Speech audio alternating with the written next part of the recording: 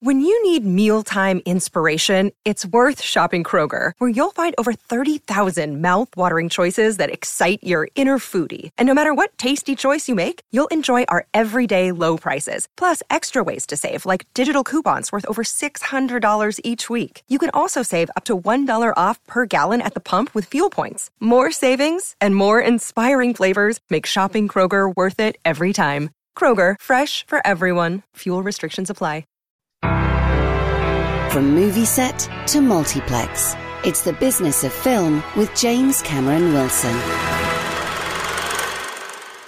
Well, we used to look up in the sky and wonder at our place in the stars. Now we just look down and worry about our place in the dirt. Quite frankly, everybody else has an interest in sending you to the electric chair. I'm Groot.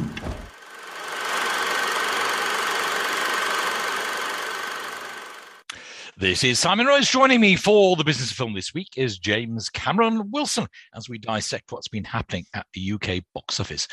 James, we're recording this as in the middle of a heat wave, which is not normally great for the box office. I'm not sure last weekend was quite so hot, but we are forecasting, or at least they are forecasting, almost record temperatures ever in the UK. Cinema managers must be a bit worried. Indeed. It was incredibly hot when I went to the cinema last Friday to see the big new Marvel release. But yet it was very well attended. And I was just amazed, in spite of everything, that people are still flocking to the cinema. Was there aircon inside? Was it cool inside the cinema? It was cool inside the cinema, yeah. Well, as we've discussed on many occasions, because Americans have got well used to escaping from the heat of summer by going to the cinema. So perhaps people are realizing that most cinemas these days do have air conditioning and will be a bit cooler than outside. Well, I think the problem with England and the United Kingdom is we don't often get nice weather like this. So people take the opportunity to have barbecues and do outdoor pursuits, which they normally wouldn't. Whereas in America, particularly in the Midwest and California, they've got lots more sunshine than we do. True, I suppose, though, I don't know about you, but I'm finding some of the very hot days actually a little bit uncomfortable. Oh, you're so English, Simon. Anyway, in spite of the stunning weather that we had last weekend, the box office actually went up almost 3% from the previous weekend. Largely, a lot of the cinemas films did suffer horrendously, as you will see shortly. There was one new film that opened. Well, there are quite a few new films, but the one at number one, called Thor, Love and Thunder, made 12.3 million quid in 3 days. Sorry, 12.3 million. Wow, that's quite a big number. Well, yeah, particularly if you think in the same period that Thor Ragnarok made 7.3 million pounds. But then the new Doctor Strange film made 14.9 million, just shy of 15 grand, at 11 fewer cinemas, which means that Benedict Cumberbatch has more box office muscle than Chris Hemsworth. Yes. Well, maybe after the last film he won't anymore, but we'll see. We'll see. Well, so, as I settled down to watch the fourth Thor film, I kept on reminding myself that the original character was the product of a comic strip. While the original God of Thunder originated in the Norse myths, the Marvel version was a superhero in keeping with such cartoonish, heroic figures as Iron Man, Captain America, and the Incredible Hulk. And just as the ancient myths have been open to a myriad of interpretations, so the Marvel Cinematic Universe has been bent into all sorts of shapes. The difference, though, with films featuring human actors, however awesome their superpowers, is that they bring a humanity to their characters. That was the appeal of Clark Kent in the original Superman. In his human guise, he was awkward, gauche, and smitten with Lois Lane. There is nothing awkward or gauche about Chris Hemsworth's Thor, even though Love and Thunder is essentially a rom-com with massive set pieces. Not that you would think so from the excellent opening scene. Even before the Marvel credit roll, we see the shadow of a man and a child in his arms projected onto the baked earth of a desert floor. As I remember it, there was not even a note of music. And then we see the manifestation of the shadow, a heavily tattooed, scarred, bald man protecting his young daughter against the ravages of the desert elements. It was a minute or two when I realized that it was actually Christian Bale in another extraordinary transformation, and not Vin Diesel. Vin Diesel does turn up later in the film, but only as the voice of Groot, who we just heard then. But it's a fleeting vocal cameo. I wonder how much he got paid for saying that. Back to Bale. That's probably, if you think about it, probably the most amount per word. Probably in cinema. I am Groot. 3 words, yes. Yeah. But back to Bale. And I don't think it's a spoiler to say, as if we have, because we've still got to see the title of the film, that the little girl dies in Bale's arms. This is a powerful, arresting opening. We then see Bale tramp through the desert before spotting an oasis ahead. And this really is the oasis of oases, a sanctuary erupting with flora, fruit, and drinking water. And Bale, whose character is called Gore, by the way, takes his fill of the natural nourishment around him. But Gore was not meant to live. And the god to whom he worshipped in the desert, Rapu, now appears before him as an entity made of gold. Rapu is none too happy that Gore is helping himself to his bounty, and there is an altercation. The bullet points are that Rapu says, "Suffering for your gods is your only purpose." And then Gore swears to rid the universe of all deities, which of course would include Thor. Title roll. We now have a quick summary narrated by the film's co-writer and director, Taika Waititi, as if reading a bedtime story. It's meant to be funny.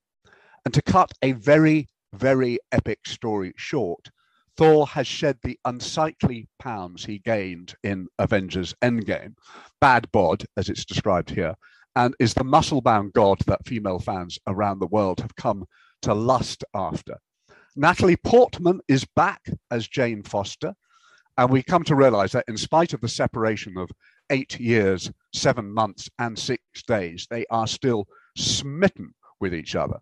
We then have a montage set to ABBA's Our Last Summer, reminding us of the romantic highlights of their courtship. So this really is a love story, hence the title, but it's also a full-out pantomime, albeit with some incredibly dark passages. Not only has Gore become a child killer, the second appearing in the current box office 10, but Jane is in the 4th stage of cancer, which is even made a joke of.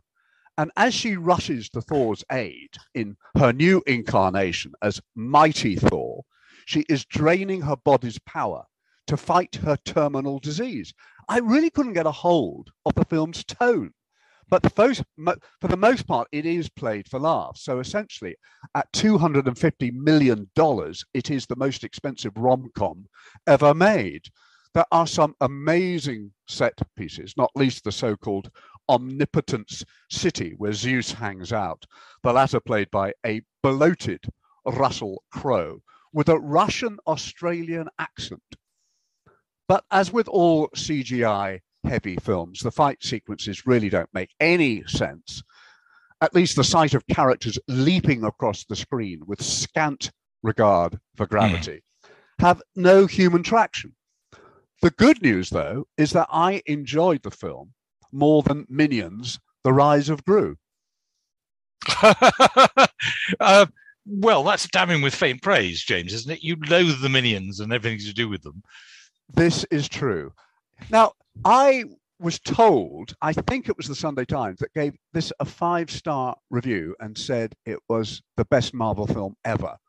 And when I came out of the screening, I was waylaid by the duty manager who said, James, I'm dying to know, is it as bad as everybody is saying? And apparently people have been complaining to the cinema how awful it is. because they wanted a superhero movie, and what they got is a pantomime with a lot of wink, wink, nudge, nudge. It's Monty Python goes to Asgard. It's not the first time you've mentioned Monty Python. Well, no. And ancient Scandinavian myths. I mean, it wasn't that long ago at all. Yeah, yes. absolutely, yeah. And then, of course, I saw the BBC review of it, and I think the critic, Mark Kermode, actually hated it more than I did. So I am not alone. But I'm just amazed. I had seen a good review, and I was actually looking forward to it. I'd almost booked tickets. I'm rather glad now that I haven't. Right. Where did you see a good review of it? Telegraph, I think. I can't remember the review. Yeah, it sounds like a Robbie Collins review. Yeah. Okay. Well, I just thought it was atrocious. But I suppose for some people, there are so many starry cameos in it. It's quite fun. Oh, Matt Damon. Oh, Sam Neill. Oh, Melissa McCarthy. Oh, Idris Elba. They're popping up all over the place. That's quite fun. But really, I just found you and I love Buster Keaton. We know what great comedy is. And his idea was to think the audience knew what gag was coming and then to trick them. But for Love and Thunder, it's not like that. They say, ha, ha, ha, here's a gag, and you get the gag. Yes. There's just no wit in this film at all. Oh, James. I'm sorry. Shame. What a great shame. And tell me again how much it cost? 250 million. And to which you normally, as a rule of thumb, double that when you take into account how much they're spending on the marketing and promotion. Yeah. But it's doing incredibly well, and it's doing better than $500 million. Extraordinary. Yeah, I know. Well, let's take a breather while we reflect on that. We'll be back with more Business of Film in a moment. Another day is here, and you're ready for it. What to wear? Check. Breakfast, lunch, and dinner? Check. Planning for what's next and how to save for it? That's where Bank of America can help. For your financial to-dos, Bank of America has experts ready to help get you closer to your goals. Get started at one of our local financial centers or 24/7 in our mobile banking app. Find a location near you at bankofamerica.com/talktous. What would you like the power to do? Mobile banking requires downloading the app and is only available for select devices. Message and data rates may apply. Bank of America N.A., member FDIC. Sharing ideas about money. This is Share Radio.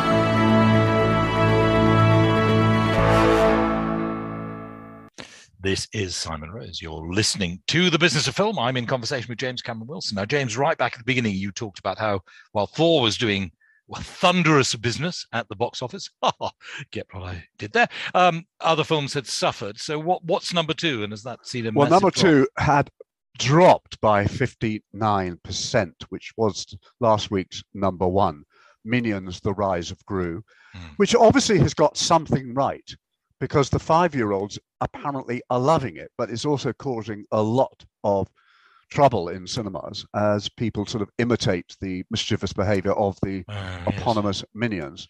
Yes. But it made 4.3 million over the weekend, with a total of 18.5 million quid now. At three, we've got Elvis, which was at 2, down 55%, which made 1.3 million pounds last weekend, with a total of 13.8 million, which I liked up to a point. I just don't think it really got under the skin of the real character that was Elvis Aaron Presley. And I think Tom Hanks was miscast, really.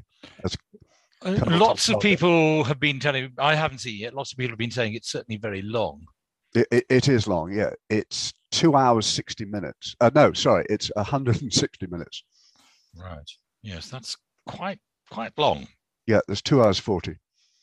But much better is the film at number 4, Top Gun Maverick, which was at number 3, down 62%, made about £1 million over the weekend for a total of 70.6 mil. Now the 15th highest grossing film of all time in the United Kingdom.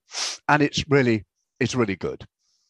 I actually enjoy, I know I'm in a minority, but the film at number 5, Jurassic World Dominion, which was at number 4, I enjoyed even more. But as you know, I love dinosaurs, but I thought it had a great villain in Captain Campbell Scott. This was down 69% with a total of 31.7 million, which is the last of the sextet, we are told. We will see. At number 6, we've got Lightyear, which I think is probably, of all the Pixar films yet, got the worst reviews, which is not saying much. It's still so much more of a pleasure than Minions, The Rise of Gru. That was at number 5, down 74% with a total of 9,029,000. At number 7, we've got The Black Phone, which is about another child killer played by Ethan Hawke, down 64% with a total of £3.2 million, which I thought was very well made, quite creepy and sinister. I wasn't really gripped as much as I felt I should be. I wasn't scared, but I quite enjoyed it for a genre piece. At number 8, we have a new film called London Nahi Juanga, which is a very long romantic drama from Pakistan. And we have another new film at number 9, which is Brian and Charles, which is the winner of the Audience Award at Sundance, London. The story of a lonely inventor in North Wales who creates a robotic friend out of a washing machine. Yes. With a mannequin's head. You don't sound really excited. Well, no, I've read something about it, but I've no idea if it's any. It's a very low budget. It's got quite some kind reviews. Well, that's. And it certainly sounds unusual. Getting to number 9 for a sort of low budget British movie is not that bad, I guess. Well, I think you'll be really surprised what is at number 10, which is the re-release, now that they've been restored, courtesy of 4K restoration. 2 old films, one from 1965 and one from 1966. One stars Roy It's a double bill. Yeah, it's a double bill. It went out on a special release. I can guess what it is then, because there's only one movie I can ever remember. I'm trying to remember which one it is, but I think it's Doctor Who and the Daleks. Yes, it's Doctor Who and the Daleks, 65, as well as Doctor Who. Sadly, not much tap dancing in it. I was very disappointed. Daleks Invasion Earth, 2150 AD, both with Peter Cushing playing the Time Lord, with Roy Castle in the first film and Bernard Cribbins in the second film. Yes. They aren't terribly good, but they have enormous a certain nostalgic charm power. for those who remember them from the time, certainly, yes. And so different from the current Doctor Who, or any of the more modern versions. And that's actually number 10 in the chart. It's amazing. I know it played at the Barbican and various places around the country. Though presumably nothing like as much as Thor took in. No. It made a total of 64,730 at 326. Not sure that's going to pay for the restoration even, but I'm sure I wonder how much it costs to restore a film nowadays. Because Eureka Entertainment, as you know, often send us restored copies, which is great. Anyway, having been so disappointed by the recent multiplex attractions, I decided to rummage through my library to see if there was a recent title I may not have seen when it first turned up in my letterbox. And to my surprise, I came across an award-winning film called Donbass from Ukraine. It seemed about as timely a moment as any to catch up with it. And it is currently available to buy and rent on Sky Store and to stream on BFI Player. Although not an easy watch, Donbass reinstated my love of the cinema. Set in the Russian-speaking region of Donbass, it plays out like a documentary, divided into 13 chapters and unveiled like a series of disconnected snapshots, revealing what life is like in eastern Ukraine. The film opens in a trailer where the cast is being made up in what is revealed via a caption as an occupied territory in eastern Ukraine. While the various participants bicker with each other, they are promptly put in their place by an AD who yells at them to get moving, dismantling any potential delusions of lovey grandeur. What follows is akin to a series of short documentaries where we meet different citizens undergoing different travails. There are the sound of explosions off screen, talk of corruption and fake news, and civil strife throughout. The scariest scenes are those at various checkpoints where the military ride roughshod over what is civically appropriate. Should the passenger on a public bus, really be expected to strip at an army checkpoint? But what gradually emerges is that the enemy are the fascists to the west. And I began to get the uncomfortable feeling that I was being force-fed some Russian propaganda. But this really was Donbass, and the streets and the civic buildings were not recreated just for the film. The man behind the camera, Sergei Loznitsa, won the Best Director award at Cannes, and he does conjure up a chilling reality, even when flecked with some moments of black humor. We are asked to make up our own minds, but when a Ukrainian national is tied to a post in the street, and as an example of a bloodthirsty adversary, what follows does not show human nature in a good light. Officialdom runs riot, picking on random citizens in the name of a beleaguered fatherland, turning the region into a living hell, really. Meanwhile, the conditions of the public squeezed into unsanitary bunkers is not for the squeamish, where several downtrodden families live in a labyrinth of rooms, sleep in rows of bunks, and share just one lavatory, which happens to be broken.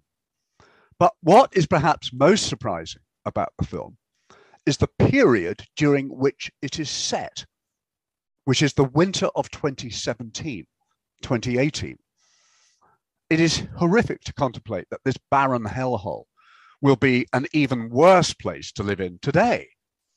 This is cinema at its most believable, compelling, challenging, and ambiguous, and certainly original. As I say, it is available to rent and buy on Sky Store and to stream on BFI Player. I was completely gripped by it and just terrified to think what it must be like now. Yeah, okay, James. Well, good that there's a film that almost restored your faith in cinema. You said there was some black humor. Is it actually a black comedy, or I think it is. I think there is. It is meant to be a black comedy, making fun at the Russians, but it only sort of. I don't want to give too much away, but that became apparent as the film went along. But I would like to mention very briefly that I was very privileged to be invited to a party, which I think I told you I was going to, which was celebrating the 90th birthday of the film critic Derek Malcolm, who used to write for the Guardian, and then he moved on to the Evening Standard, and it was just a lovely event, and a lot of names you would have recognized, a lot of old faces, but as well as that, there was a few film directors paying their respects, and all this was put on by the British Film Institute at the South Bank, and it was really lovely. Splendid. And Derek Malcolm is, even though he's now in his 91st year, he is still going strong and still working. And we had Gurinder Chadha, I had a chat with. I spent an hour and a half talking to Terry Gilliam, who was there, paying his respects.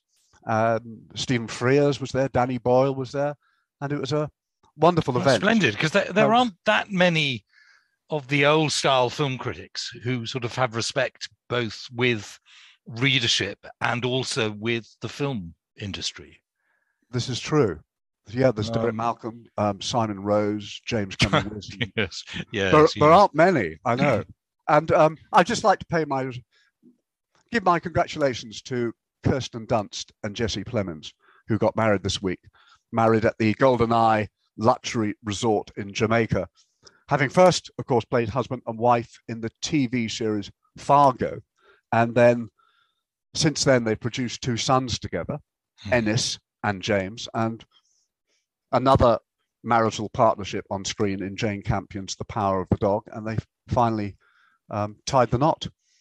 All right. Well, congratulations to them. James, thank you very much indeed. So next week we will be seeing how the heat wave has affected.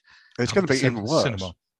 Have we got big films coming out next week, or people the only fighting shy because of I think they're still fighting shy because they've got so many big blockbusters at the moment. So the biggest release we will have is The Railway Children Return, yes, with Jenny Agutter in her third Railway Children film, because there was a remake, and this is now the sequel to the original, in which she plays the mother that Dinah Sheridan originally played in the Lionel Jeffries version.